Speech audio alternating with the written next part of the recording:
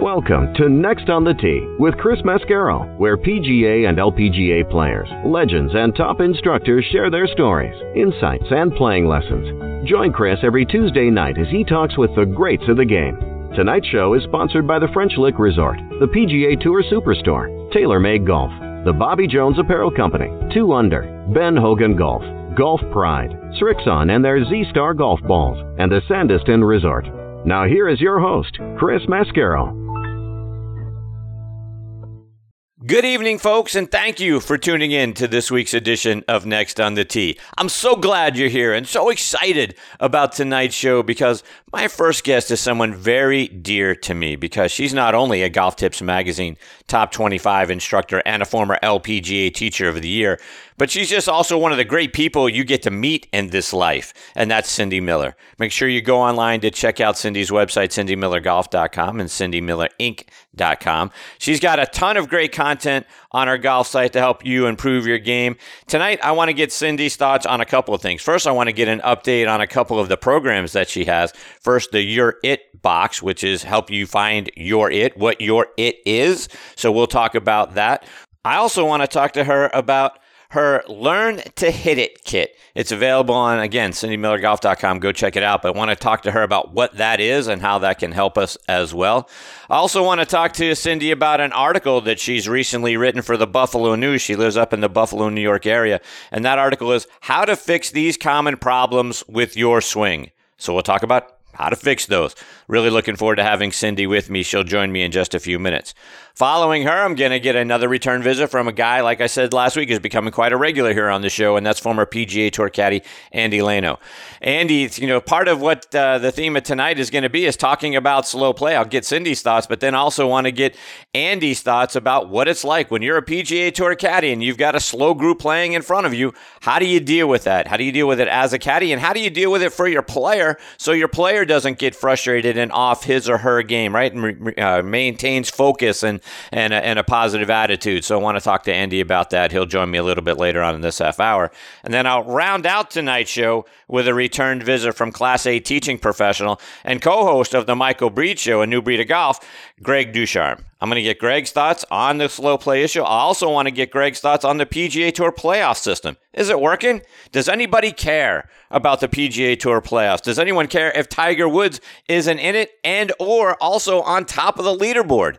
We'll get Greg's thoughts on all of those things. Looking forward to having him as part of the show. Get a couple playing lessons from Greg as well. So Greg will join me about 45 minutes from now. So there you have it, folks. More great stories and playing lessons coming your way tonight on this edition of Next on the Tee. Thank you so much, as always, for tuning in and taking the journey with me tonight. But before we get started, I always like to remind you about my good friend Mitch Lawrence and his podcast, Talking Golf Getaways. He and his co-host, Darren Bunch, they let you know about great places to go, stay, play, and even eat and drink while you're there. You can stream their podcast over on golftripx.com. It's also available on Audioboom, Stitcher, and Player.fm as well. Go there, check out their show, and learn about some of the hidden gems that we have around the country. His twin brother, Matthew, also has a great golf show. It's called Backspin Golf. That show airs Sunday mornings from 8 to 9 a.m. Eastern Time on WLXG ESPN Radio, AM 1300 up in Lexington, Kentucky. You can also stream that show by going online to WLXG.com or do what I did, which is download the WLXG app, and you can stream it there on your smartphone. It's a great way to kick off your Sunday mornings. Again, the name of the show is Backspin Golf, and you can stream it online at WLXG.com or on the WLXG app. And folks, as you know, we are sponsored by the French Lick Resort. Take a listen to our good friend Steve Rondinero, who's going to let you know what they've got going on up there this summer. It's a Pete Dye masterpiece, the Pete Dye course at French Lick Resort. Pete says its location on one of the highest points in Indiana makes it special. The long views, you can see maybe 20 and 30 miles from many of the fairways and many of the tees and greens. And you can see it in 360 degrees. Donald Ross's Hill Course put French Lick on the golf map more than 100 years ago. It's where Walter Hagen won the 1924 PGA Championship, and the place where today's Symetra Tour ladies battle each year. It's the ambience around it that makes the golf course. Combine our many resort amenities with legendary golf, and you have a getaway like no other. French Lick Resort is the home of the Senior LPGA Championship, won in 2018 by World Golf Hall of Famer Laura Davies. Play the courses champions play. Plan your trip now online at FrenchLick.com. Yeah, folks, be sure to check them out online at FrenchLick.com to see for yourself what a wonderful place it is and to book your stay as well. And one thing Steve doesn't mention is, oh, by the way, they've got a casino on the property there for you as well. And well, folks, TaylorMade has done it again. The TaylorMade M5 and M6 drivers are a tremendous story. They both feature speed-injected twist face created through a revolutionary manufacturing process where every single head, and folks, I do mean every single head, is injected and calibrated to the threshold of the legal limit. So basically, every head is made to be tour spicy, so speed for all. Check it out online by going to TaylorMadeGolf.com. And to play a ball with ultimate spin and stopping power, you need a physics-defying cover with molecular bonds that stretch but don't break. To play a ball that goes far and feels soft, you need a fast layer core with incredible feel and maximum distance. They're only in the new Z-Star and Z-Star XV golf balls, and they're only from Strixon Golf. Check them out online by going to Strixon.com. Please also check out our friends at the Bobby Jones Apparel Company by going online to BobbyJones.com. They've got their semi-annual sales event going on right now. Savings of up to 50% off on some items. In fact, their best-selling performance polo-style shirts are up to 60% off. Check it out online by going to BobbyJones.com. All right, now back in making her sixth appearance with me here on the French Lick Resort guest line is Cindy Miller. Let me remind you a little bit about Cindy's background. She's from Silver Creek, New York, which is about 45 miles southwest of Buffalo. She played her college golf as a walk-on, mind you, at the University of Miami. There she became an All-American her senior year, served as team captain and helped Miami win back-to-back NCAA national championships in 1977 and 78. She won the New York State Amateur Championship back in 1978 as well and qualified for the LPGA Tour in 79. Played on the LPGA Tour for a few years. She competed in 5 U.S. Opens. She's a Class A LPGA professional. She was named LPGA Teacher of the Year in 2010, and Golf Digest has named her as one of the top 50 women teachers in America. Golf Tips magazine has her as one of their top 25 instructors. In 2011, Cindy was inducted into the Greater Buffalo Sports Hall of Fame. And on top of all of that, she's a fantastic speaker and one of the great people you get to meet in this life, and I'm very excited. She is back with me again tonight here on Next on the Tee. Hey, Cindy, how are you? Thanks for coming back on the show. Thank you, Chris. It's a pleasure to be here. So, Cindy, catch us up. What's been going on with you so far this summer? Well, I'll tell you what, the weather's been great in Buffalo, believe it or not. We didn't have summer until June. It was pouring rain most of the spring. And once it stopped snowing, and now it's been just busy. We've done some junior camps. We've got some boot camps coming up in Orlando. We've just been really busy. Corning, I was lucky enough to be invited to Corning Country Club's 100th anniversary with the Legends Tour. And they invited, 26, former tour players that play on the Legends Tour to come to Corning. We did a 10-person shootout, and then we did a Pro-Am, and they just had a huge, big party for their 100th anniversary, and I thought it was pretty awesome that they invited the former LPGA Tour players who played in the Corning Classic. So that was great. No doubt.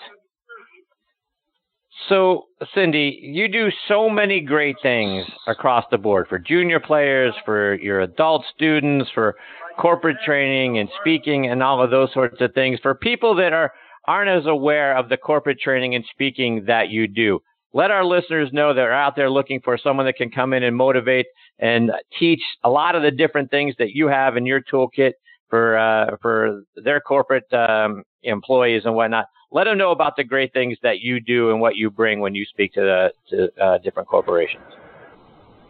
Well, it all started when my husband and I, Alan, and we happen to be the only married couple in the world that have played on all 4 major tours, the PGA Tour, the LPGA Tour, the PGA Tour Champions, and the Legends Tour of the LPGA. And we went to a seminar, and this woman was speaking from the stage and talking about how her husband drove her nuts. And I was like, yeah, I got one of them. And so I paid attention to what she was saying. she had written a book called Personality Plus. So as soon as she was done talking, I went to the back of the room, and of course I bought the book. And in the book was a personality assessment. So I took the test for me, and then of course I took it for Alan. And then I sat there and read off all of his weaknesses to him. And I had a delayed intelligence attack, and I was like, oh my God, you can't help yourself. I thought you acted like this on purpose just to drive me nuts. And it was really, I mean, I was married and we had a kid or two at this point, and I had never, ever heard or learned that there were different behavior styles.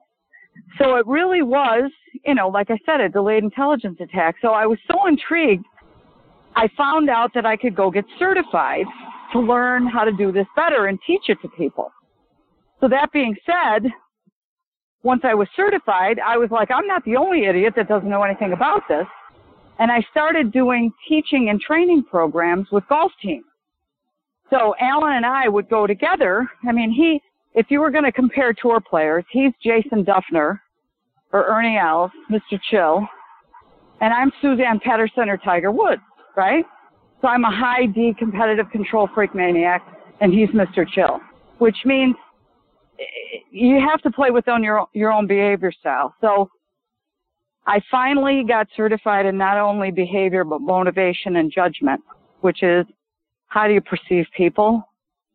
And do you have biases towards people?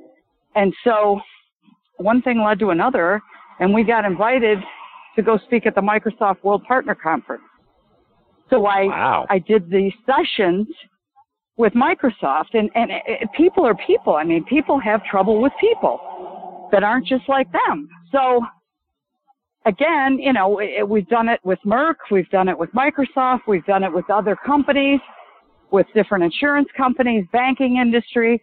So it doesn't matter if you're playing golf or you're working in the back office or you're the CEO of the company. Learning how to deal with people is very, very important. So that's what we do.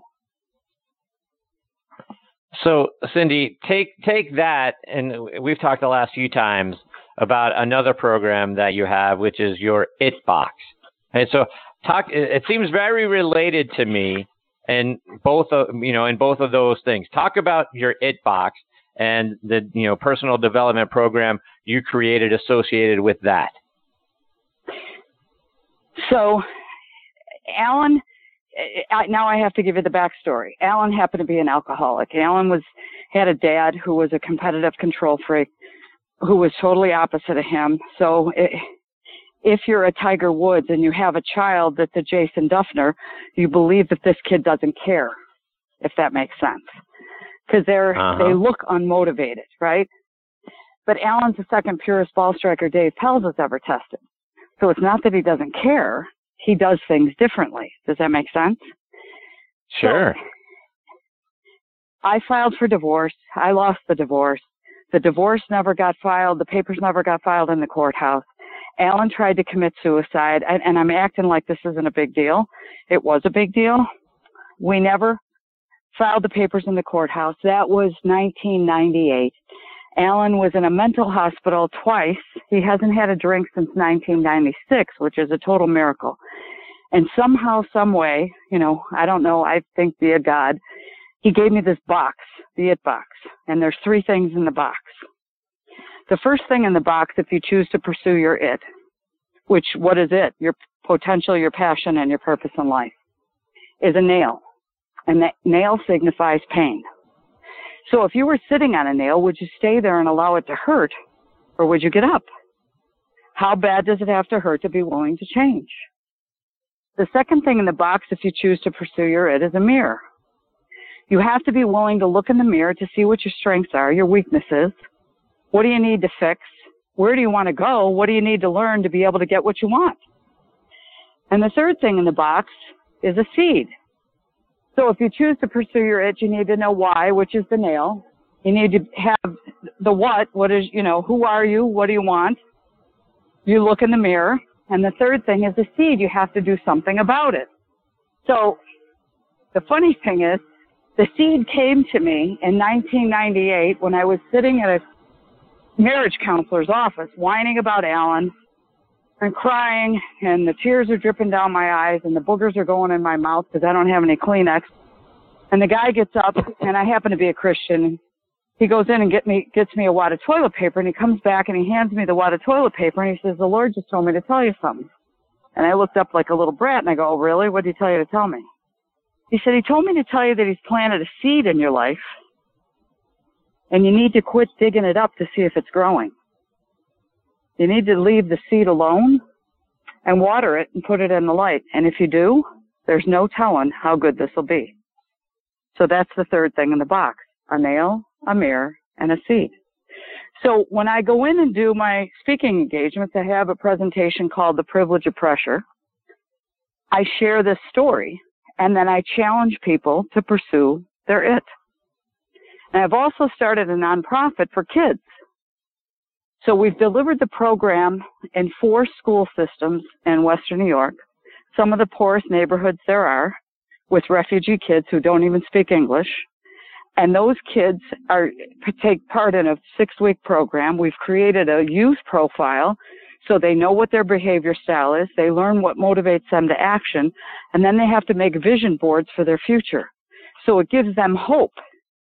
We also help them understand why some teachers drive them nuts and why some teachers can't stand them. And then we teach them how to communicate better with those people who are opposite from them. So that's what I'm doing. Wow. That's amazing stuff, Cindy. And along the way, there's got to be some really cool success stories. What are some of the things that you're hearing or actually witnessing from the people that get involved with the Your It Box and that program, from where they started to where they're at now? Well, it's only been a couple years, but I can tell you that the attendance record of the kids that took part in the program is much better. I can tell you that when I see them, and it's funny because I do an assembly first because people have to choose to pursue their it. I have this thing about it. I don't want to try to make somebody do something they don't want to do. So they have to opt into the program. And they run up to me and they go, "Cindy, how are you? I miss you. How are you?" So they get written up less. There's less disciplinary action. Their grades have gone up. They're absent much less. So definitely good things are happening. And it's only the beginning. Cindy, I want to switch gears a little bit because you have so much great content on your website, again, cindymillergolf.com. And you have a Learn to Hit It kit. Talk about what that is. It's funny. I was doing a corporate outing and there were a bunch of young women there. And I said, "Why aren't you guys playing golf?" And they go, "We don't know what we're doing." And I said, "Well, you got to learn to play golf because it's going to give you access to the big boys. And when you know how to play, they're going to respect you more." And they said, "Well, you know what? That's great. That's beautiful. But I don't want to get home from work and have to hire a babysitter and then have some male chauvinist pig looking down my blouse while he's trying to give me a lesson." They said, "Why don't you teach us how to play in our backyard?" I said, "What a great idea." So we have a daughter who happens to be a producer at the Golf Channel. So I said, "All right, Kelly, here's what we're going to do. We're going to hire a freelance videographer." We hired 2 of them. And we're going to put these videos together and we're going to create an online course. So it's called the Learn to Hit It kit. So anybody that needs to learn how to play golf in their own backyard, they get a mat, they get foam golf balls, they get my Golf 101 for Executive book, they get the online course, and they get a coupon for 10% off anything from Callaway. So from there, right, I'm assuming you're getting more and more females that are becoming more interested in the game. We talk an awful lot about growing the game. How can we grow the game, right? And this is an opportunity, and I'm sure it's not just for women, but for people to learn how to do that and how to get better at playing the game without, as you point out, having to leave their families, leave their children to go spend an hour or more, whether it's at the driving range or going out and playing 9 or whatever that is, and an opportunity to grow the game by giving people an opportunity to learn the skills in their backyard. That's fantastic. Absolutely. Absolutely. So anybody that might be interested in the Pursue Your Ed project, if you would like to take the assessment, there's a free assessment. If you go to cindymillerinc.com/nail-it, you can take a free assessment. And it will tell you your behavior style and what motivates you to action. So that's cindymillerinc.com/nail-it. Cindy, you also have a 4-month program called Own Your Game. Talk about what that program's all about. Again, people, the more you know yourself, the better you're going to get at golf. And tour players, their only inventory is themselves. So they need to know who they are. They need to know whether they're left-brained, right-brained, what their behavior style is, if they're audio-visual kinesthetic, how they learn, because you can't make a Jason Duffner act like a Tiger Woods. And this is so important for parents, because there's so many parents who think they've got the next Michelle Weir, Tiger Woods in their family, and they're trying to make these kids be somebody they're not, and they're just going to end up getting whacked out. So it's really important. The Own Your Game Academy is a 4-month program that everyone takes the behavior assessment, the motivation assessment, the audio-visual kinesthetic assessment, and then they have to learn, number one, how to hit the ball clean, airborne, and straight on purpose.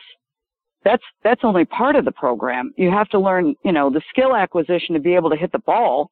Then you have to be able to hit the ball where you want it to go when you want it to go there, which is, that's a whole nother,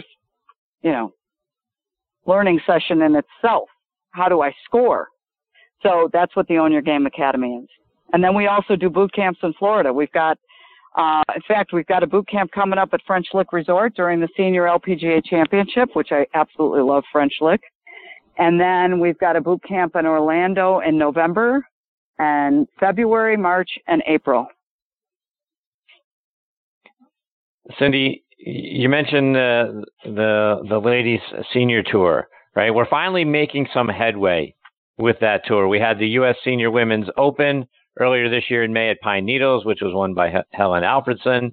So we're starting to see a little traction there. We started out with the tournament there at French Lick, and now I feel like we're getting traction with that tour. Talk about what's going on there and what you see as the future. Well, we are getting traction because we have 2 major championships, which I'm very grateful for. I believe that we need more. Jane Geddes is now our president of the Legends Tour. She's working closely with the LPGA to help us get more events. I believe that, if you partnered with the Legends Tour to not only compete, but to also do corporate clinics and junior clinics and teach people how to play, that I think you're getting so much bang for your buck for a really good price.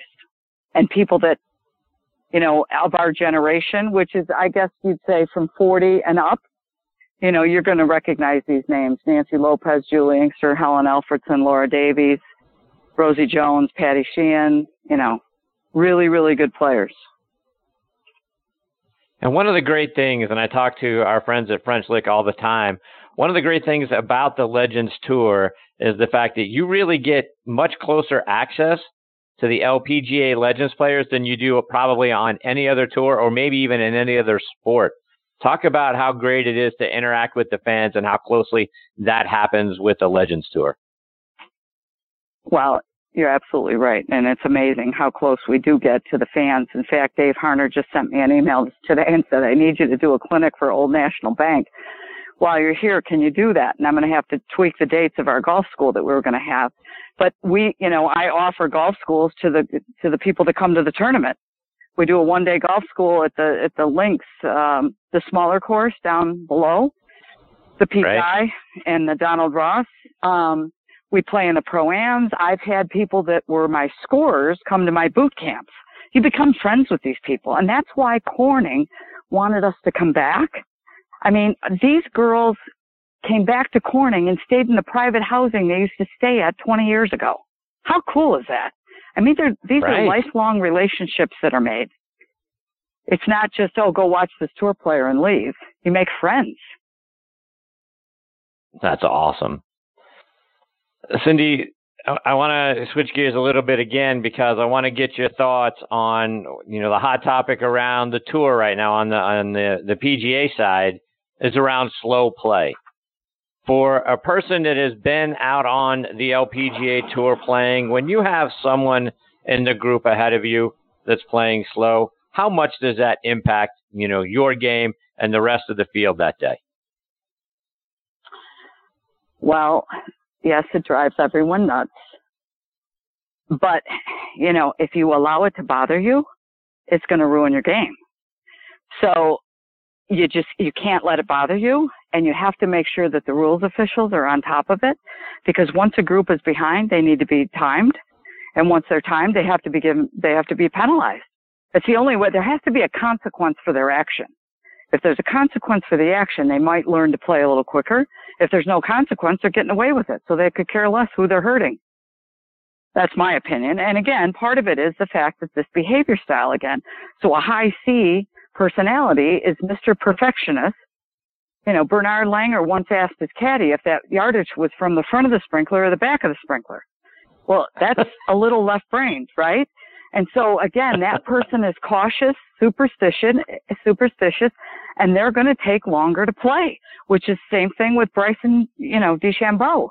He's very scientific, so he's got to learn to do his routine in 40 seconds or less. So unless there's a consequence, it's not going to change. What's the right consequence, do you think, to get someone's attention? 2 shots. Okay. End of story. 2 shots. Here you go. I mean, they'll shut up, right?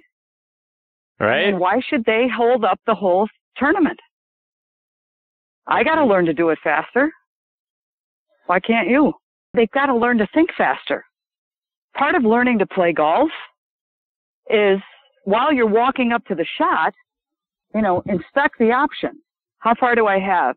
Where's the trouble? Acknowledge where stupid would hit the ball. Avoid stupid at all costs. What's the wind doing? What's my lie look like? What's my playable yardage? What's the best shot to play from here? Pick the club and go. The more you think about it, the more you're going to stand there and freeze, and then you're going to choke, and then you're going to hit it bad, and then you're going to take longer.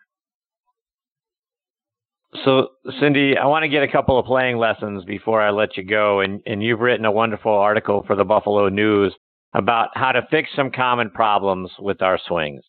And the first thing you talk about is making clean contact. Talk about what you mean by that. So you can hit it fat, which is digging to China, which is hitting the ground way behind the ball. You can hit it clean, which is at the bottom of the arc, perfectly brushing the grass before the ball. You can hit it thin, which is picking it up a little bit higher from the ground on the ball. You can top it, which is hitting the top of the ball, or you can whiff it. So there's fat, clean, thin, top, whiff. 5 options. Now, your face can be square, open, or closed, right? So we're not talking about direction of the ball. We're only talking about contact. So when you get tight, or when people tell you, which I call those people the committee of A, keep your arms straight, don't bend your wrists, they're making you swing really stiff, which is going to help you dig to China and hit it fat. It's also going to help pull you up out of your posture, which is going to help you hit it thin. So if you were bowing over, and I call it partially puking, so if you bow over from the waist, like you're going to throw up a little bit, not a lot, then the weight's going to be on the balls of your feet, and your arms are going to hang from your shoulders. And if you swing the club head, not the grip, if you swing the club head and you allow the wrist to swing back and forth like a pendulum, you will brush the ground and you will hit it clean. It's just like Iron Byron, the machine that all club companies and ball companies use to hit the ball and test balls and product. That Iron Byron made a hole-in-one at the Phoenix Open in 2016. And Iron Byron is a machine on a platform that just swings its arms back and through. So if you're a beginning golfer and you can't hit it clean in the air, try what I'm telling you. Just relax your arms, hang from the waist, relax your wrists, swing it back, and brush the grass. Now, what I tell some people to do is pretend you're sweating like a pig, and you don't want anyone to see you sweat. And I want you to keep your armpits covered, right? So go with me here. Stop laughing. You're going to keep your armpits covered, and you're just going to swing the club head back and forth with your wrist. And I tell you what, you're going to brush the grass, and you'll get it airborne every single time. I guarantee it. Wow. What a great tip. I love how you explain those things. That's outstanding. Well, I'm a little weird. But here's the thing. I just have to tell you. You know, when I started, I didn't want to teach golf. Alan wanted to teach golf. I'm like, I'm mad at golf. I wasn't good at golf. I wanted to be better than I was. I've never been good enough. And he's like, no, I'm going to teach you how to teach. I'm like, okay, fine. So now that I know how to teach, I mean, no one when they start out wants to teach women beginners or any beginners, but women beginners especially. And I got to tell you, that's the best thing I do. I get somebody who's never touched the club or had their boyfriend or father or, you know, uncle or somebody say, oh, well, you got to do this, you got to do that. You tell them that I said to zip it. And as long as they keep talking, it's going to cost them more money. Just keep your mouth shut. And I tell you what, you're going to get it airborne and hit it straight. So I love teaching beginners. Go ahead. Awesome. Sorry. No. And one more before I let you go, Cindy. I know your son Jamie just finished tied for third at the New York State Men's Amateur Championship last week. Looks like his game is in real good shape. Catch us up. How's Jamie doing? You know what? He's depressed. And really? When I saw he had to play 36 holes, well, I'll tell you a story. So I saw he had to play 36 holes the last day. I said, Mommy's canceling her golf lessons. I got a caddy for you. He goes, okay. So I took a pull cart, and it was going to pour rain. So we had 2 rain delays. So my kid is like me and boy skin, right? He goes out in the first morning round. He shoots a couple under par, and he's leading by 2, I think.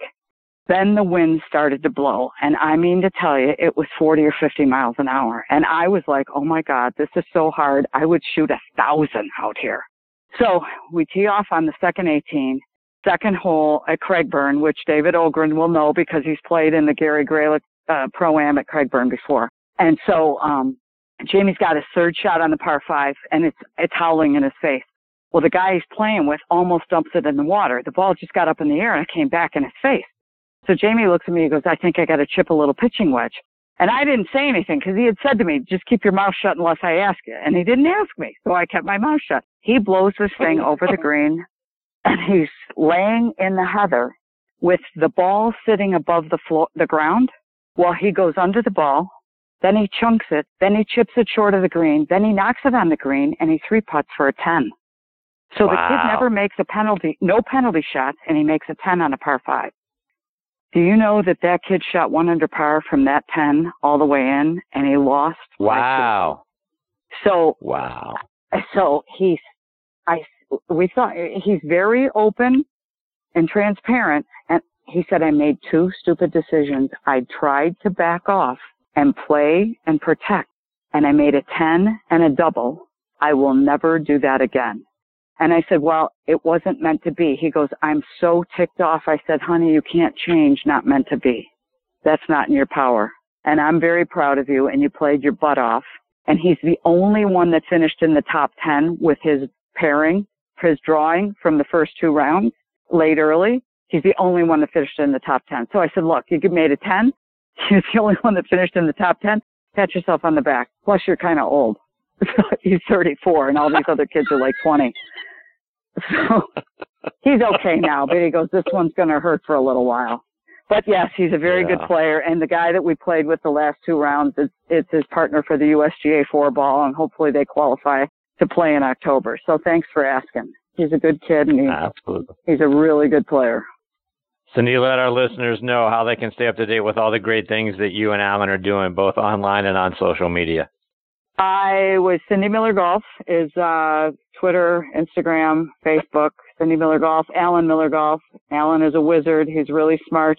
I would go to cindymillerinc.com if you want a speaking engagement. If you want boot camps, go to cindymillerinc.com, click on boot camps. And if you want to take the free assessment to figure out what your behavior and motivation style is, go to cindymillerinc.com/nail it. Thanks, Chris. Cindy. Absolutely. Thank you, Cindy, for being generous with your time. You're outstanding. I always have a great time when you're a part of the show. I hope you'll come back and join me again real soon. I would love to. Thanks, honey. Have a great night. All right. You too, Cindy. That's the great Cindy Miller. Cindy Miller Golf, cindymillerinc.com. Great sites, great person. You're going to learn a lot, and she's just an outstanding individual. So please reach out to her and give her a follow, both online on her site and obviously on social media as well. Can't wait to have her back on the show. She's one of my absolute favorite people. All right, before I get to my next guest, and Andy Lano has jumped back in, and I can't thank Andy enough for his time. I want to give a quick shout out to our good friends at the Ben Hogan Golf Equipment Company. And folks, if you haven't hit Ben Hogan irons since the 80s or the 90s, do yourself a favor and get a demo iron of either their Fort Worth PTX or new PTX Pro or Edge irons and go out on the range and compare them to whatever it is you have. All Ben Hogan irons and wedges are handcrafted one at a time in their Fort Worth, Texas factory. So no mass production, no shortcuts. Now you can get custom-made irons, wedges, hybrids by going online to benhogangolf.com. And they're going to build those clubs to your specifications. And best of all, charge you a fraction of the typical retail price. Check out their complete line of forged irons and wedges, plus their utility irons, hybrids, bags, accessories, and new GS53 driver and fairway woods, which are absolutely spectacular. I've read a lot of good reviews, got them in my hands. I love how they feel and how they swing. Check it all out online by going to benhogangolf.com. I want to give a shout out to our friends over at Golf Pride. In golf, light grip pressure releases power. Golf Pride engineered a secret that pros know. A larger lower hand encourages lighter pressure. Plus 4 technology is designed with 4 additional layers, which reduces tension in the lower hand to generate more power. Play Plus 4 and release the secret pros know. Now available on Tour Velvet, the winningest grip on tour. Grip confidence, grip Golf Pride. All right, now back with me on the French Lick Resort guest line is Andy Lano, and Andy is, like I said last week, becoming a regular here on the show. He's absolutely spectacular. He was a caddy on tour for 25 years for guys like Kenny Perry, also got on the bag for Tom Watson, Peter Jacobson, Nick Faldo, guys like that, plus Michelle Wee, when she was there fighting against the PGA Tour pros when she entered a men's PGA event. Also our good friends Dave Stockton and Richard Zokol. Played high school golf at Deer High School in Portland, Maine, and his college golf at Western Kentucky University. He was on the bag for about 40-plus majors and the 2004 U.S. Ryder Cup. And I'm very excited that I got him to come back on the show with me again this week. Hey, Andy, how are you, my friend? Chris, long time no see. How's it been? How did Boston treat you? Well, I tell you, there's a tale of two stories, Andy. The city was fantastic. You know, going out on the West End, a shout out to Mama Maria's there on the West End. Great Italian food. Had a great night there. Had a great first night at Fenway Park last week against the Angels on Friday night. A nice 16-4 win. Had absolutely everything a Red Sox fan, and it was my son's first trip to Boston. It's certainly first trip to Fenway. Had everything you could want when you've got a Red Sox Angels matchup. You got to see Mike Trout play, who's going to be a Hall of Famer one day. He had a double in the game. He saw his favorite player Mookie Betts hit a home run. JD Martinez was 4 for 5 with a couple of home runs. Everything was great. And then the next day happened, and the exact opposite thing happened, and they lose 12-4. So 16-4 win to a 12-4 loss. So from the highs to the lows. But the city itself, Andy, could not have been better. You know, legal seafood for lobster, which was outstanding. So we had a great time in the city, and we had a great time the first night. Not so much the second day, my friend. The Red Sox are absolutely killing me. Yeah, you know, my wife always looks at me all the time. She goes, I appreciate your passion and love for your sports teams. She goes, but they don't love you back. And we've all heard that a bunch. But you know what? When you're a sports fan, that's just the way it rolls out. And Fenway's a magical place. Yeah, it is. Yeah, we got to sit up on the Green Monster that first night. So, like I say, everything about that first game was as good as it could be. How was it? And you want to get way? Because how was it? I highly recommend it, my friend. If you've never sat up on the Monster, I highly recommend it. I haven't. I'm working on it. Yeah, no, it's outstanding. Yeah, it's outstanding. I mean, the vantage point is great. I mean, you know, and how quaint Fenway is anyway. So it's not like you're sitting up in the nosebleeds and it's like a little bunch of ants running around down there. The vantage point is great. The guys are obviously right there. Like, you know, say Mike Trout was, you know, right there at center field from where we were at. And then when the Red Sox were in the field, Benintendi right below us and JBJ right to our left. And it's a great way to watch a ball game and to see everything develop. It's outstanding. I highly recommend it. If you get a chance, my friend, you got to make that happen. I'm trying. Did you get any balls come whistling by you since all those high-scoring games? The balls are going out of there pretty quick. Yeah, no, I mean, we didn't have one come near us, but sort of to the left and to the right. So Mookie hit one right down the left field line, so a few rows over from where we were at, completely out of the stadium. JD hit one completely out of the stadium. The other one was a dead center. But we were there for batting practice, so we were hoping that we might get one. And there was a kid that was in the section just to our right, caught 3. We didn't get one. So it's a lesson learned for next time. Yeah, that's a little lesson learned for next time. But a great time. So I had a great time with my son. Andy, I want to get your perspective as a guy who was on the bag for as long as you were. Obviously, the big topic this week is slow play. What's it like for you and your guy on that's actually playing in the event when you've got someone in front of you that's taking their own sweet time? How do you deal with that? Well, for me, it's as in my position, it was always about kind of gauging that and being out there as long as I was. You kind of know who the guys that play fast, who play slow, you kind of know. You're a guy who he's going to get along with, who's a good pairing, who may or may not be a good pairing. But like you said, it's an adjustment thing. So, you've got to try to still go about your business and still be able to deliver what you need to your guy, because really that's all that's important. And you try to really not pay much attention to it. And that's the way that I always approached it. I'm a pretty fast walker, so I always got out there, got my information, did my preparing before, my guy would get there so I could get get ahead of the game. That was always my goal for 18 holes, because I never wanted to be holding up anybody, and I didn't want to hold up my pro. And, one of the things that people are talking about is, and obviously, Bryson has become the poster child for this, and I'm sure he's not the only one. It just happened to be this past weekend where he took an extended amount of time. But they talk about making sure that you're doing all of your pre-shot, stuff, yardage, checking the wind, doing all that sort of thing that you're going to do in order to be prepared to select the right club and go make your swing. Doing that while the other guys are lining up their shots and getting prepared, so that you're not starting your routine after everybody else has played.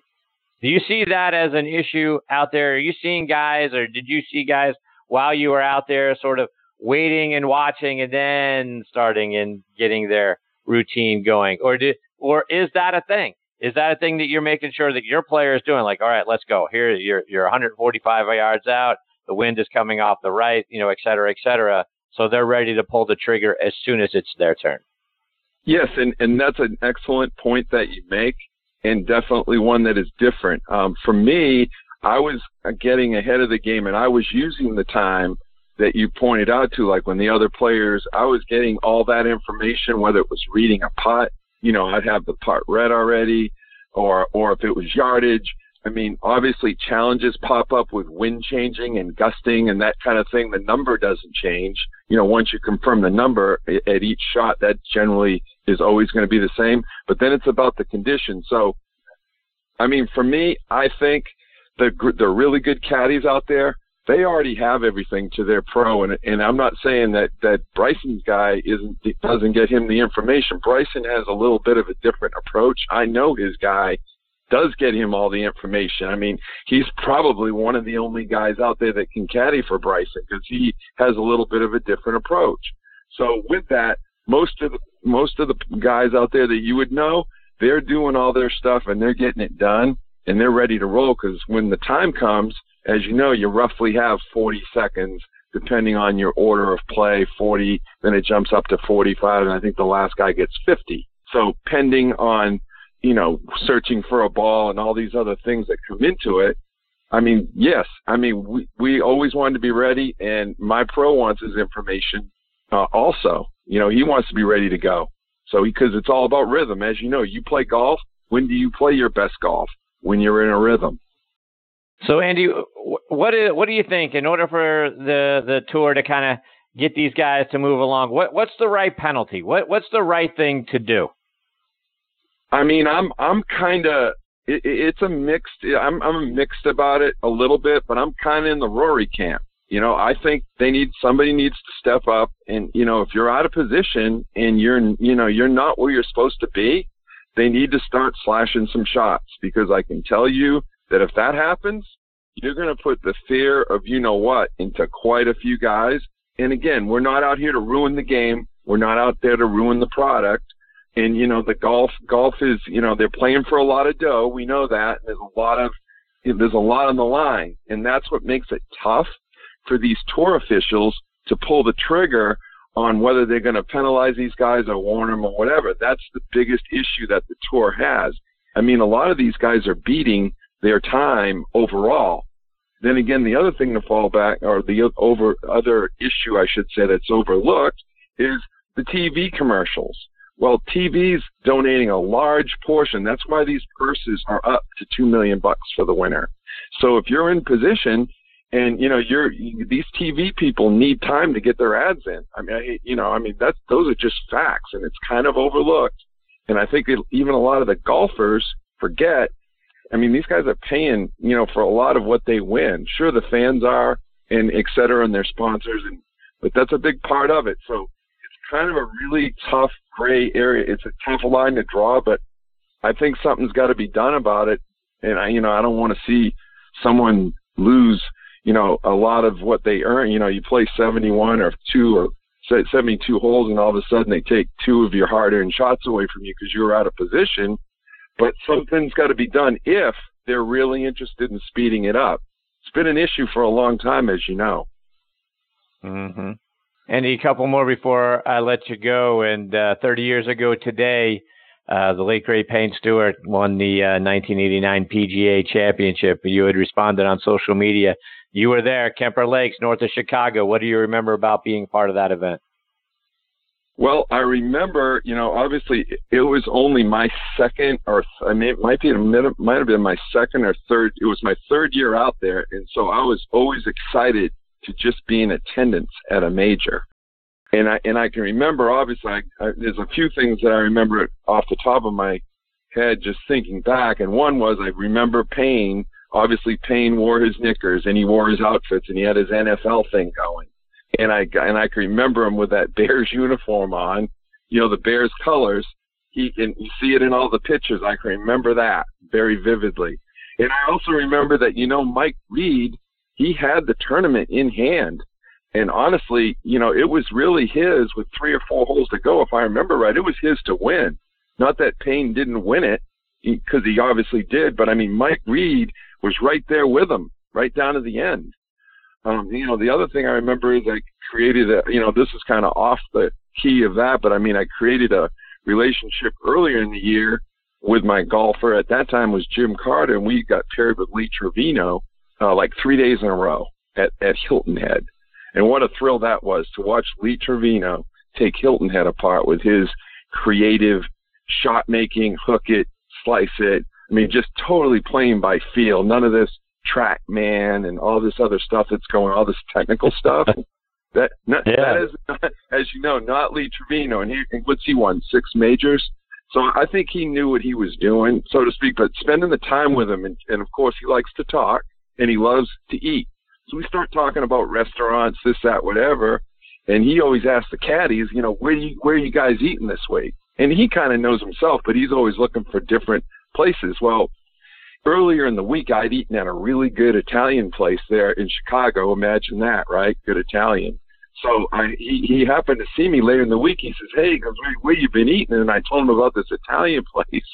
He ended up going to the Italian place, saw me the next day on the range, and said how good it was. And I think he went out and shot 3 or 4 under or something. It was just kind of funny how that stuff happens. When you have the good dinner, you go out the next day and you play good. But yeah, that Kemper Lakes, it was the first. I know it's in northern Chicago, and it was a heck of a golf course, and it was challenging. The wind was blowing, and it had a bunch of water on it, challenging, forced carries. And like I said, it was a thrill to be there. And I knew Payne's caddy, and I knew actually Mike Reed's caddy too. So I was kind of torn, to be honest with you. But I think that was his first one, I believe. 89 might have been Payne's first major, because obviously won the 2 Opens. And I'm pretty sure they came after. And that 91 Open was Hazeltine, and then he won later on. He won another Open. I believe he won out at Olympic Club, I think. Or I might have them mixed up, but I'm pretty sure that was Payne's first major, so it was a thrill to be there, to be part of that. And my guy made the cut. He didn't beat Payne, but it was fun. You know, it was early in my career, and I didn't even know what it all meant, to be honest with you. I had no idea what, you know, I knew it was a major, but now looking back, it's like, wow, you know, I mean, that was history. Andy, before I let you go, remind our listeners again about your business, Golf Mastery, and what they can find on your site, golfmastery.net. Right, yeah, golfmastery.net. It's a business that I just launched here later actually in 2018. And what I'm doing is taking all my experiences and everything that I've been able to, you know, be blessed to walk next to these guys and see how they practice and see how they get to be as great as they are. And also mix in my craft, you know, my craft of, you know, taking a golf course apart and, you know, watching, you know, and incorporating the mental approach and the psychology of the game and even as far as even sportsmanship and, you know, because golf is you know, as you know, it's a gentleman's game. And in the end, you know, it's an individual game, but, you know, it's a sportsmanship game. It's an honesty game. You're your own referee out there. I mean, there's a lot of things, as you know, that incorporates into this great game of golf that parallel life. So I'm basically trying to share those experiences, try to inspire people to, you know, invest in the game of golf. And even if they can't quite get, you know, to be a scratch or a 5 or a 10, you can still play the game, enjoy it. And I think personally, it's a great thing to be taking a look at, whether it's for you or your kids or your family. It just brings people together from, you know, all corners of the earth, as we've discovered along the way. Andy, I can't thank you, enough for jumping in tonight, and it's always great getting to talk golf with you. Always great talking a little Red Sox baseball with you as well. And I can't thank you. Like I said, I can't thank you enough for on the spur of the moment jumping in when I needed you. You're the best, my friend. Look forward to catching up and doing this again real soon. No problem, Chris. Always enjoy it. Love Next on the Tee. And I was actually trying to key in and I was trying to log in or whatever. And all of a sudden I got your text because I know it's Tuesday night at 8 p.m. and I'm 3 behind you. But anyway, I was trying to catch up, but no problem. Enjoy it. Appreciate the opportunity and look forward to being on again. Thanks very much. Thank you, Andy. We'll catch up soon. Take care, my friend. All the best to you and your family. You too. That's Andy Lano, Lano. You can follow him on Twitter at ALanoII for the second, obviously. So at ALanoII and at AGLano on Instagram as well. I've got my next guest, Greg Ducharme, hanging online. I'm going to get to Greg on the other side of this real quick. Message about our good friends over at the PGA Tour Superstore. This segment of the show is brought to you by the PGA Tour Superstore. See why golfers everywhere are proud to call PGA Tour Superstore their golf pro shop. Visit them online at PGATourSuperstore.com. Now back to Chris and more of the show. And now back with me here on the French Lick Resort guest line is Class A teaching professional Greg Ducharme. Let me remind you a little bit about Greg's background. He is from Rexford, New York, which isn't far from Schenectady and Albany. Graduated from Coastal Carolina University with a degree in professional golf management. He is a Class A teaching professional, and he teaches at the Michael Breed Golf Academy up at Trump Golf Links at Ferry Point, which is just outside of New York City. You can hear him weekday mornings from 8 to 10 a.m. Eastern Time, co-hosting A New Breed of Golf with Michael Breed on Sirius XM and Sirius Channel 208 and XM 92. I listen to him every morning on my way to work. Greg does such a tremendous job, and I'm very excited he is back with me again tonight here on Next on the Tee. Hey, Greg, thanks for coming back on the show. Chris, thanks for having me. So, Greg, as you know, I listen to you and Michael every morning on my commute to work, and this week everyone is talking about slow play. I know you and Michael are talking about slow play on your show. Bryson DeChambeau is a guy out there taking the brunt of it this week. But your thoughts? What do you think about slow play? How, if you were commissioner, how do you fix it? Man, slow play is it's one of these issues that has just there are so many tentacles to this thing, and to me, it's a very complicated issue, and I think that's why it hasn't been solved yet. I mean, this is something we've been talking about for 50 years plus. At least that's what everybody tells me. I mean, I certainly don't remember it going back that long, but it's been going on for quite some time, and it's a complicated thing. And the part of the problem is, as the tournament goes on, as the tee times get later and later in the day, times get slower and slower. And that's just the way it is. That's just the way it's going to be. And that's for a variety of reasons. So it's very complicated to police. Part of that is when we watch on TV, we're watching the later groups. And it's just going to be a little bit slower. It's harder to play, but it's impossible to play faster than the group in front of you. So I think it's a difficult thing. I don't say that it's an easy thing, but I think the solution that solves all the problems to me is a shot clock. I think it would add, first of all, I mean, players would play faster. They know there's a timer. The way I see it, the person who's holding the score, the score sheet for each group has a shot clock on top of it. And I think it would actually add some drama for the viewer as well. You know, you kind of see the clock running down. Is he going to make a decision? You know, what's going to happen? I think it would draw some more eyes to the game while also making everybody play a little bit faster. And one last point on this, you think about how to solve slow play. I've been a marshal before at a golf course in Florida, and it's one of the hardest jobs that you can possibly have. Part of the reason is backups happen at various times during a hole, during a round, for various reasons.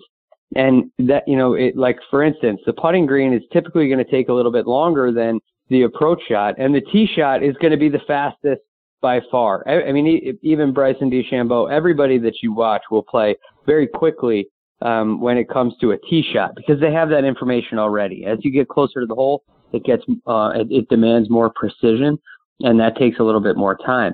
So to me, a hard shot clock would solve all those issues.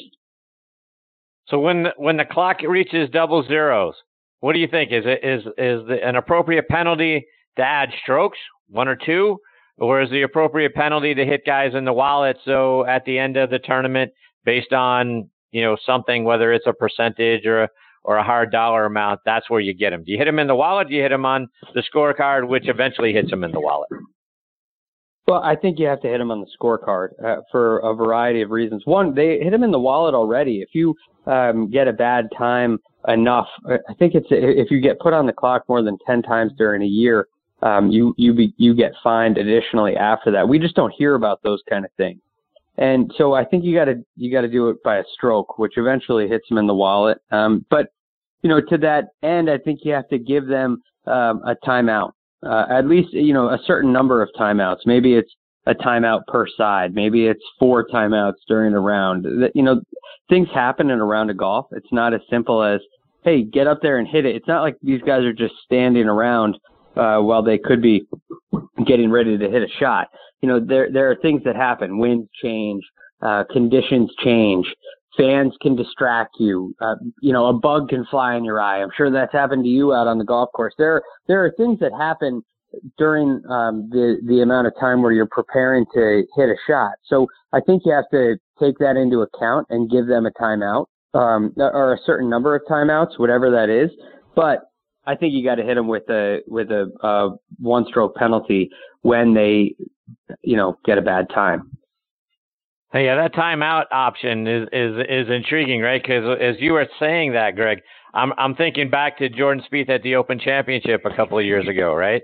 We all know what happened on the back nine and the ball that went on the driving range. If you're putting him on the clock and you're giving him 30 seconds, 60 seconds, whatever it is, and he's trying to figure out what to do, that may never happen. He may not go on to win that golf tournament, and the whole thing could change. So, yeah, that's a great idea. Well, I like that. The idea of the timeout. You also have to make sure that you're. You have. I don't think in that case Jordan would have to use the timeout.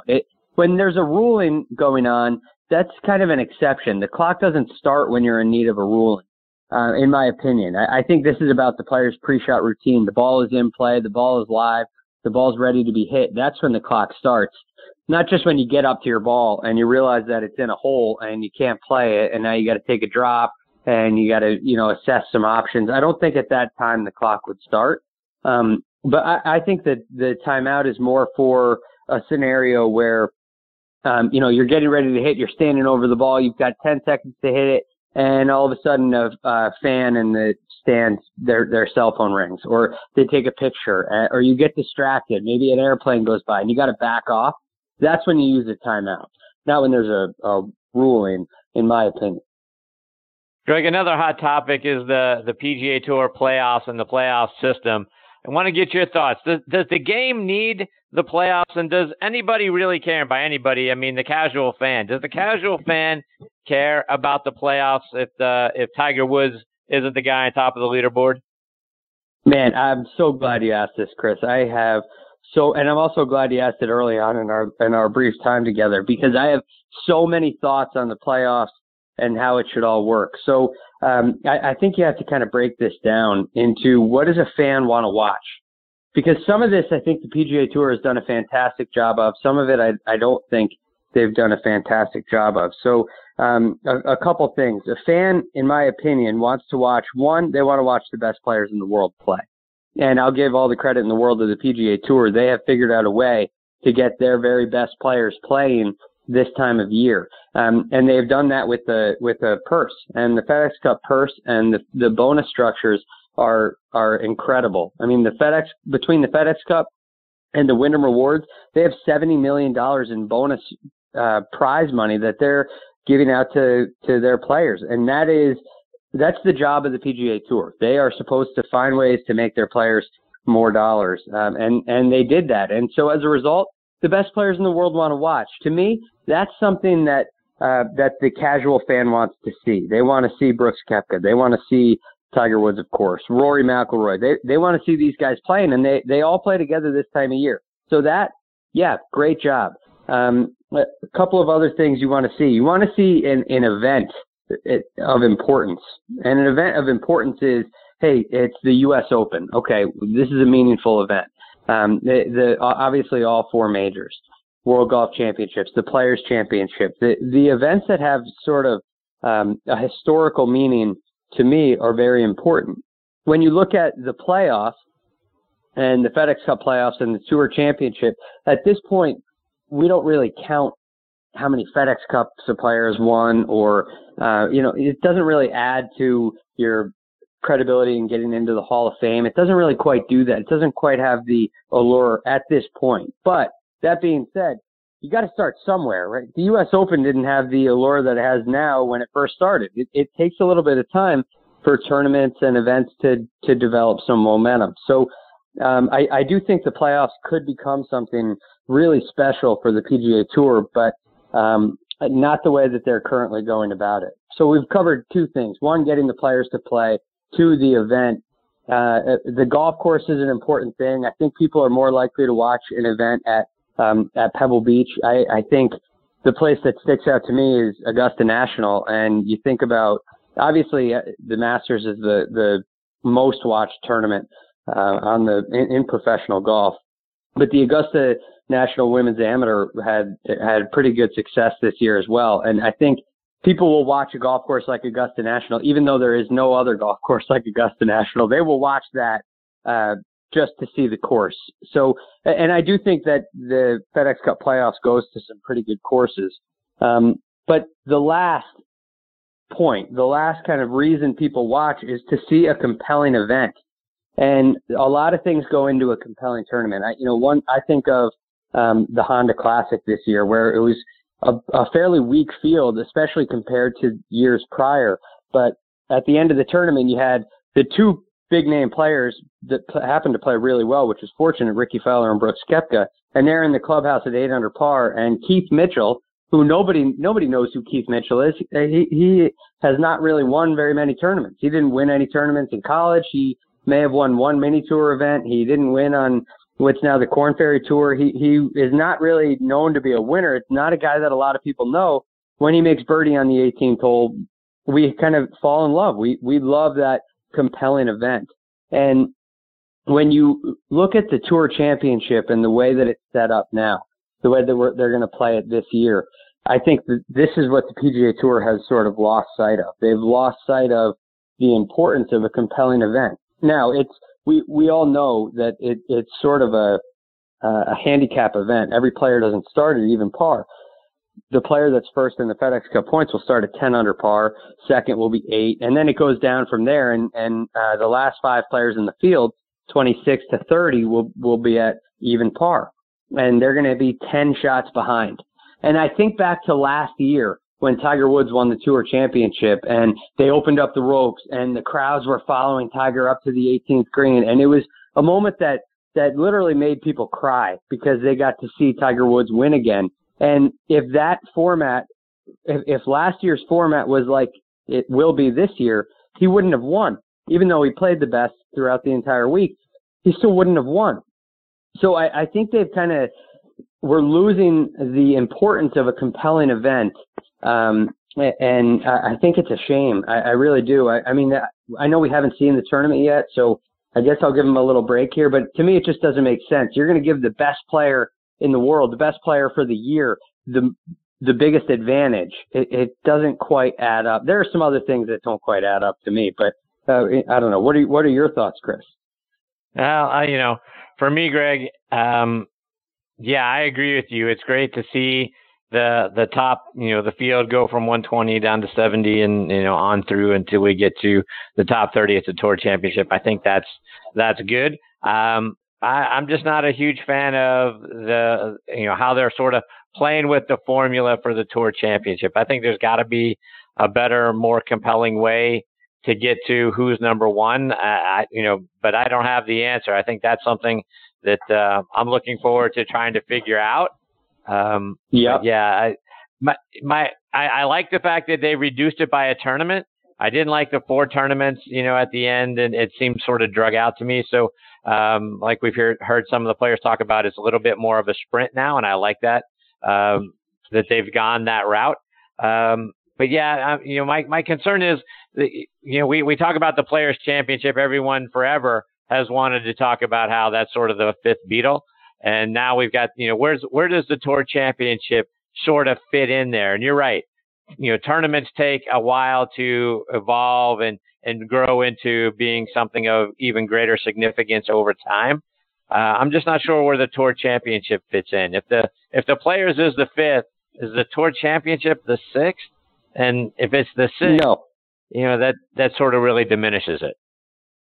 Yeah, I don't even know if it, especially the way that it is this year, I don't even know if it ranks. Everyone who wins this tournament from this point forward, as long as they go on with this format, to me, that victory has a major asterisk next to it. Unless there's somebody that came back from even par, which I don't think you're going to see happen. So I do have a solution that I'm happy to offer if you'd like to hear. What do you think? You want to hear my solution?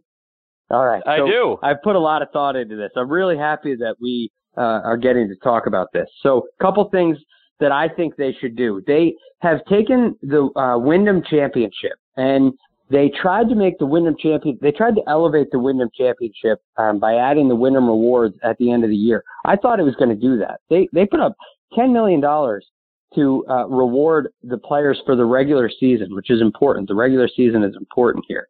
And what ended up happening is 9 of the players that were in the top 10 going into the Wyndham Championship did not play. Paul Casey was the only one who did play, and Webb Simpson was just outside and was able to play his way in. So there wasn't a lot of change, and the Wyndham Rewards the Wyndham didn't really get what they wanted out of it. So that's one thing. And when you look at the formula for the Tour Championship now, what they're trying to do is they want to reward. In my opinion, they have 2 things in mind. They want to, 1, reward players for the regular season. Actually, 3 things. 2, they want to have playoffs. And 3, they want to make sure the winner of the Tour Championship is the winner of the FedEx Cup. And that's where the problem lies for me. As I said, they're losing the idea of having a compelling tournament, but they don't have to. So if they could figure out a way, Wyndham and FedEx, to take this $70 million of bonus money that they give to the players at the end of the year, if they could rearrange that. And they basically would split it. In my opinion, they would split it, and they would take $35 million to the regular season and $35 million to the playoffs. And maybe it's not an even split. Maybe it's a 60-40 split one way or another. I don't know. Whatever they want to do. I quite frankly don't really think that the people care much about that. But I would make the Wyndham Championship the sort of the regular season finale. And I think it would really elevate the Wyndham Championship, which is a great event. Everybody loves to watch it. But it would really elevate that event. It would get players to play. If you could figure out a way to get the regular season champion, and this year it would be Brooks Koepka, he was going to win $10 million as a reward for what he did over the regular season. And then what you have, there are so many things to get into here because the schedule is a factor in this. The upcoming schedule for this year would allow for this. You would basically have the Open Championship, the 3M Open, the Wyndham, and then you could take a week. You could take a week off, and then you could go into playoffs. So that's important because that's going to allow everybody who wants to play. They can play in the WGC in between the U.S. Open and the Open. They can play in the Open. They can take the 3M off if they want, and then they can play the Wyndham. Then they get another week off, and then they have 3 playoff events. So from that point, now you've taken the Wyndham Championship, and it's a regular season finale with big rewards. A $10 million bonus to the winner. And that's weighted like a regular PGA Tour event. So if, Brooks Koepka doesn't have to play, well, he might want to play if Rory McIlroy's right behind him and he's going to play. So other players will incentivize other players to play. So I think that's important. And then when you get into the playoffs, now you can have a real playoff structure. And you can lose the idea that you have to reward the regular season. The only purpose of the regular season in other sports is to seed players for the playoffs. Now, you're not going to get a home game. You're not going to get any event like that. But the way I would do it is I would take the Northern Trust and I would have it pare down to 70 players. But it would be the top 70 players in the Northern Trust. And maybe you have something where the top 10 players get a bye into the BMW Championship. So if you're Brooks Koepka and you missed the cut at the Northern Trust, you get a bye into the next week. Maybe it's something like that, although I don't really think it's necessary. So you play the Northern Trust, the top 125. The 70 players that make the cut advance to the BMW Championship, and they would play at Medina or wherever they have it out in Chicago. And then from there, the top 30 in that field go play the Tour Championship. And now you have a winner-take-all Tour Championship with X amount of dollars, a $10 million bonus to the winner of the playoffs. And now you can play the Tour Championship as a stroke play event. It's a regular event with 30 guys on your tour that are playing better golf than anybody else. And I think it would be really exciting, and I think the Tour Championship would really benefit from it. And even if it didn't, you would have the Wyndham Championship that would benefit hugely. So you'd kind of have, you'd have these 4 events in a row that would be of great significance. And I think you would get the best players in the world to play. What do you think of that idea? No, I like it. And I tell you what I like about it. All the way through to the end, where you talk about how the Tour Championship is just a stroke play event, right? Because, that's what every other major is. It's not like there's any sort of point system or whatever, so that somebody gets a greater advantage than somebody else, and based on this and that, and where everybody finishes, you decide who the Masters champion is. No, you get in there and you play to win it, and I like that idea. And I like the you mentioned winner take all. I really like that idea, right? You get into the Tour Championship, and the top 30 players are playing a stroke play event where it's winner take all. I love that. I think that's a great idea. Yeah, it's kind of fundamental to playoffs. Playoffs in all sports are winner take all, and our sport is the only one where it's not. Yeah, exactly right. So I think that's a great idea, and I think you should talk to him about that on the show tomorrow with Michael and get that put out there. I think that's a great suggestion, and obviously this will become a podcast, and I'll be plugging that idea because I think you're onto something, Greg. All right, I like it. Let me ask you a little something, a little twist here. As we talk about, does the casual fan care if Tiger Woods isn't in the mix? The opposite side of that, I think, is something that is sort of brewing right now, because with Patrick Reed's win, he zooms up to number 2. Right? Patrick Reed has been a pretty unpopular Masters champion. He would be a pretty unpopular Tour Championship winner. Does the Tour need for a Brooks Koepka or a Rory McIlroy who's in 3rd, or even a popular guy like Cooch who's 4th right now? Does the Tour Championship need one of those guys to win to kind of feel good about its champion? Because, like I say, a Patrick Reed Tour Championship winner, I think, would be sort of like a dud. Well, that's a very fair point. I understand what you're saying. Although I will say I don't necessarily think that unpopular players winning is a bad thing for the Tour.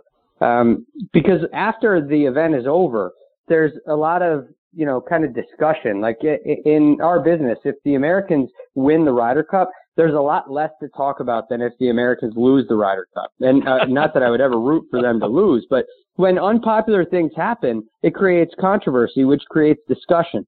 So I don't necessarily think that Patrick Reed winning the Tour Championship is a bad thing for the game. I really don't. I think people would it could draw some eyes. There's kind of a villain, and I don't think a villain in the game is a bad thing at all. There may be a little rivalry. I don't know. You don't know what you're going to get. But you bring up an interesting point with Patrick Reed. And the fact that he has jumped all the way up to number 2. I mentioned earlier how they want to reward the regular season in the FedEx Cup. And Patrick Reed has had 4 top 10s on the year, 1 win. It hasn't been a great year for him until late. And basically his 1 win in the Northern Trust vaulted him ahead of Rory McIlroy, who has finished in the top 10 nearly 75% of the time that he's teed it up. And he has 2 wins, one of which is the Players' Championship. So that doesn't really make a whole lot of sense to me. But again, as for who wins, what does the Tour need out of the winner? I think they're in a really difficult spot. I think we're going to leave kind of in question. I don't think we're really going to know who the winner really is. It's going to be like we're going to be trying to figure things out. Well, Brooks Koepka is 17 under, but he started at 10, and Billy Horschel started at 1 under, so he's now at 11. I think there's going to be a lot of kind of confusing things going on. And I think it's going to be a dud no matter what, personally. I hope it's not. But, at the same time, I kind of hope it is, because I hope they change it. Because I just don't think it's a very good idea. And I think they're going to see that. I don't think it's going to be a compelling event. But I will say this. They are really going to know how much people care about the FedEx Cup after this year, because they don't have football as an excuse anymore. They're no longer competing with football with this schedule change. So we're really going to get a great idea. We're going to find that out this year. I'm interested to see what happens, but I'm not very excited about the event, quite frankly. Greg, I want to get your thoughts on Tiger Woods. Obviously, withdrawing this past week, we're sort of in limbo. Do you think we will see, or that we should see, Tiger Woods playing this week at the BMW Championship? Or do you think, what, he might need to think about packing it in this year in order to get himself healthy and ready for the new golf season once we turn the calendar to 2020? Well, he's obviously an incredibly important figure in our game. And it's something that I don't really enjoy watching. It definitely feels like, the wind gets taken out of your sails when Tiger's in an event and then doesn't play. Do I think that he will play? I don't know. I can't give you a solid answer on that. Do I think that he should? That depends on the first question. If he's ready to play, then I do think he should. But I think that he's got to get himself healthy. And I have a lot of questions about Tiger. I feel like after the Masters, he kind of packed it in. He did show a little bit at the U.S. Open. He was 4 over after 6 on Sunday. And, if anybody's going to mail it in, that's the time to mail it in. You're not going to win, and you're a player that only really cares about winning because of your record. A tied 21st or a tied 55th, it means no difference to Tiger Woods. But what Tiger did on that Sunday is he made 6 birdies coming down the stretch in the last 12 holes, and shot 2 under par. So that kind of showed me something, that Tiger's not out there mailing it in. He really doesn't care. It's just a matter of his health. And I have a lot of questions about it. What I hope for Tiger is that he can do whatever he can to be as healthy as he can for the majors. And I think Tiger's got to take a real hard look at his schedule and design his playing schedule a little bit more meticulously so that he can be more prepared for the majors. Yeah, just sort of one more on that topic, Greg. And I'm just sort of curious if Tiger is going to be able to get healthy because, and I'm sure you saw the video. It seemed like right after the Masters, there was a video, and I believe it was tailor-made. I could be wrong about that, but there was a sort of a celebratory event where he walked in and they were videotaping it and that sort of thing. And he sort of walked, awkwardly. It seemed like a guy who was, very sore, sort of beaten up a little bit. And to your point, it seems like, he's essentially been gone since then. I mean, you're right. He had a minute at a couple of tournaments where, he finished, tied 9th and tied 21st and that sort of thing. But, I think, my guest last week, Perry French, had said, I think Tiger has played, I think now it's 14 competitive rounds since the Masters. It just seems like, we all want it so badly. And, we sort of got the Christmas present, right, in April. Tiger wins again, and he wins a major, and how exciting that was and how great, to your point, how big that is for our game. But, boy, he just seems like a guy that might be teetering right now. I'm concerned about how much more we're going to get, how much life is left on the treads for Tiger. Yeah, I mean, it's a very fair concern, a very reasonable concern. I think to think anything else would be kind of unreasonable. Now, I will say this: I'll never doubt the man. I can't doubt the guy, because if you doubt that guy, you will be proven wrong. But I do think for the PGA Tour, for us as fans, I think we have to start preparing for the tour without Tiger, especially the PGA Tour. What are they going to do without Tiger? Because if he were to win the Masters again, there's no harm in being wrong and having Tiger come back and win again next year. That would be a fantastic surprise. But we're at a point now where we can't rely on that. It's something that that the PGA Tour has to, and I'm sure that they have to take a real hard look at. And hey, who are the stars of the game aside from Tiger, and how can we promote them to really, take the tour by the horns and grow this thing and make sure that people are still interested and people are still watching without Tiger, because his health, the way that it seems, is so unpredictable. It's something that, as he said, he can't practice the way that he used to. He just can't put that grind in, and to get to a point like he did in April, winning at Augusta, it clearly took a lot out of him. And I hold nothing against Tiger. He is certainly deserved the right to take the entire rest of the year off after what he did for all of us in April. So that's incredibly impressive. I just think we have to be prepared for the end of the Tiger Woods era, and whatever that means. And if he comes back and wins again, then that's a huge bonus, and we can all root for it. But I don't think we can be reliant on that.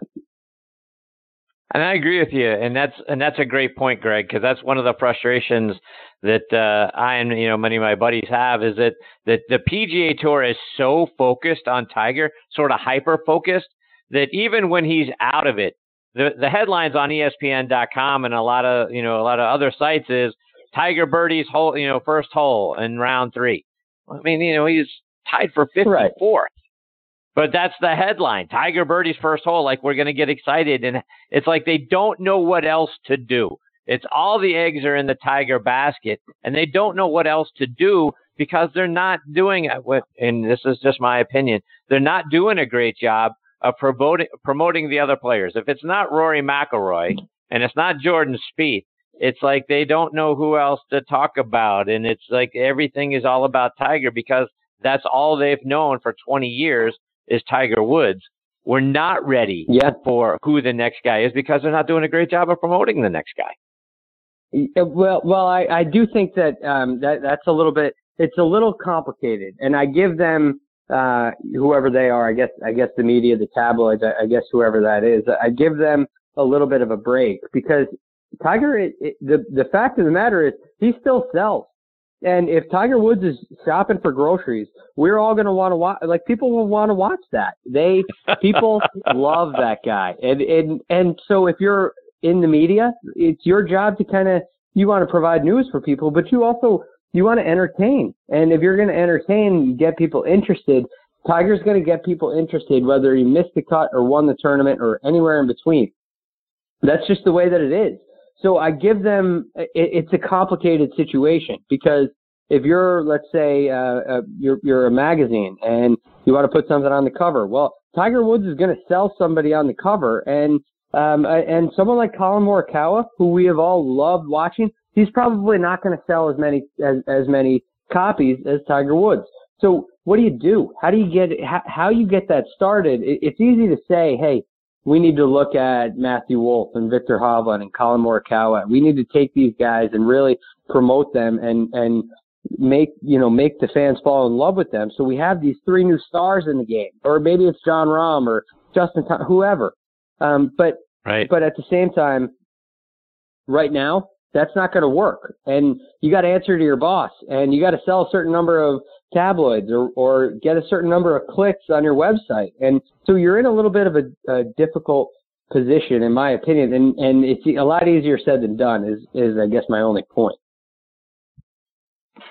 Greg, just a couple more before I let you go. I want to switch gears and got to get a playing lesson for my listeners out here. And one of the things I think many of us struggle with, particularly us that only getting to play on weekends, is sort of that in-between shot, the 40 to 50 yards out. That's sort of soft, requires some good touch. It's not typically a full swing with a lob wedge or a sand wedge. It's like I say, sort of that in-betweener. How do we develop that sort of touch, and how do we hit that shot closer so we're taking 2 strokes to get in the hole instead of 3 or 4? Okay, so there are a couple of things that go into play here. One, it's an in-between shot. It requires some feel, as you said, and developing that feel is going to take a little bit of practice. And I know that's an unpopular thing to say because, hey, we don't want to practice. We want to just go out and have a magic wand and make it work. But if I had a magic wand, I would have broken it on myself, right? I mean, I'd be the best 50-yard wedge player in the world. But it takes a little bit of practice. It takes a little bit of work. You have to learn the difference between a 40-yard shot, a 50-yard shot, a 60-yard shot. You got to understand what the difference is in your mind and develop that feel. So when you're on the course and you're faced with that one shot, you can execute it.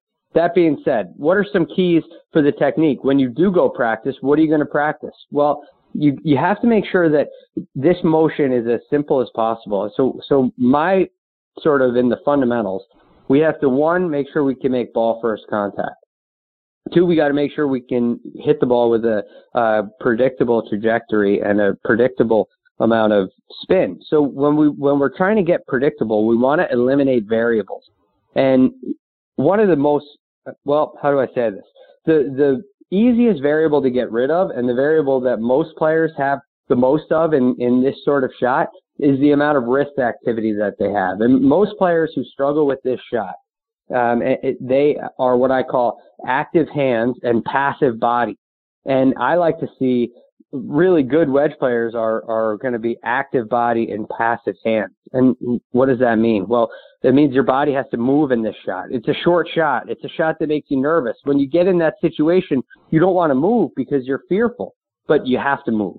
You have to make sure that your chest has a little bit of turn in the backswing, and especially in the through swing. When you finish this shot, you want to make sure that your chest is facing the target, all the way to the target every time, whether it's a 40-yard shot, even for a 10-yard shot, you can still face the target with your chest. It's a great way to get through the ball.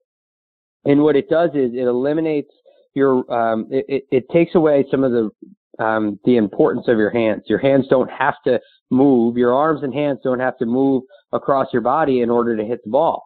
Your body moves your arms into the ball, and now it becomes predictable.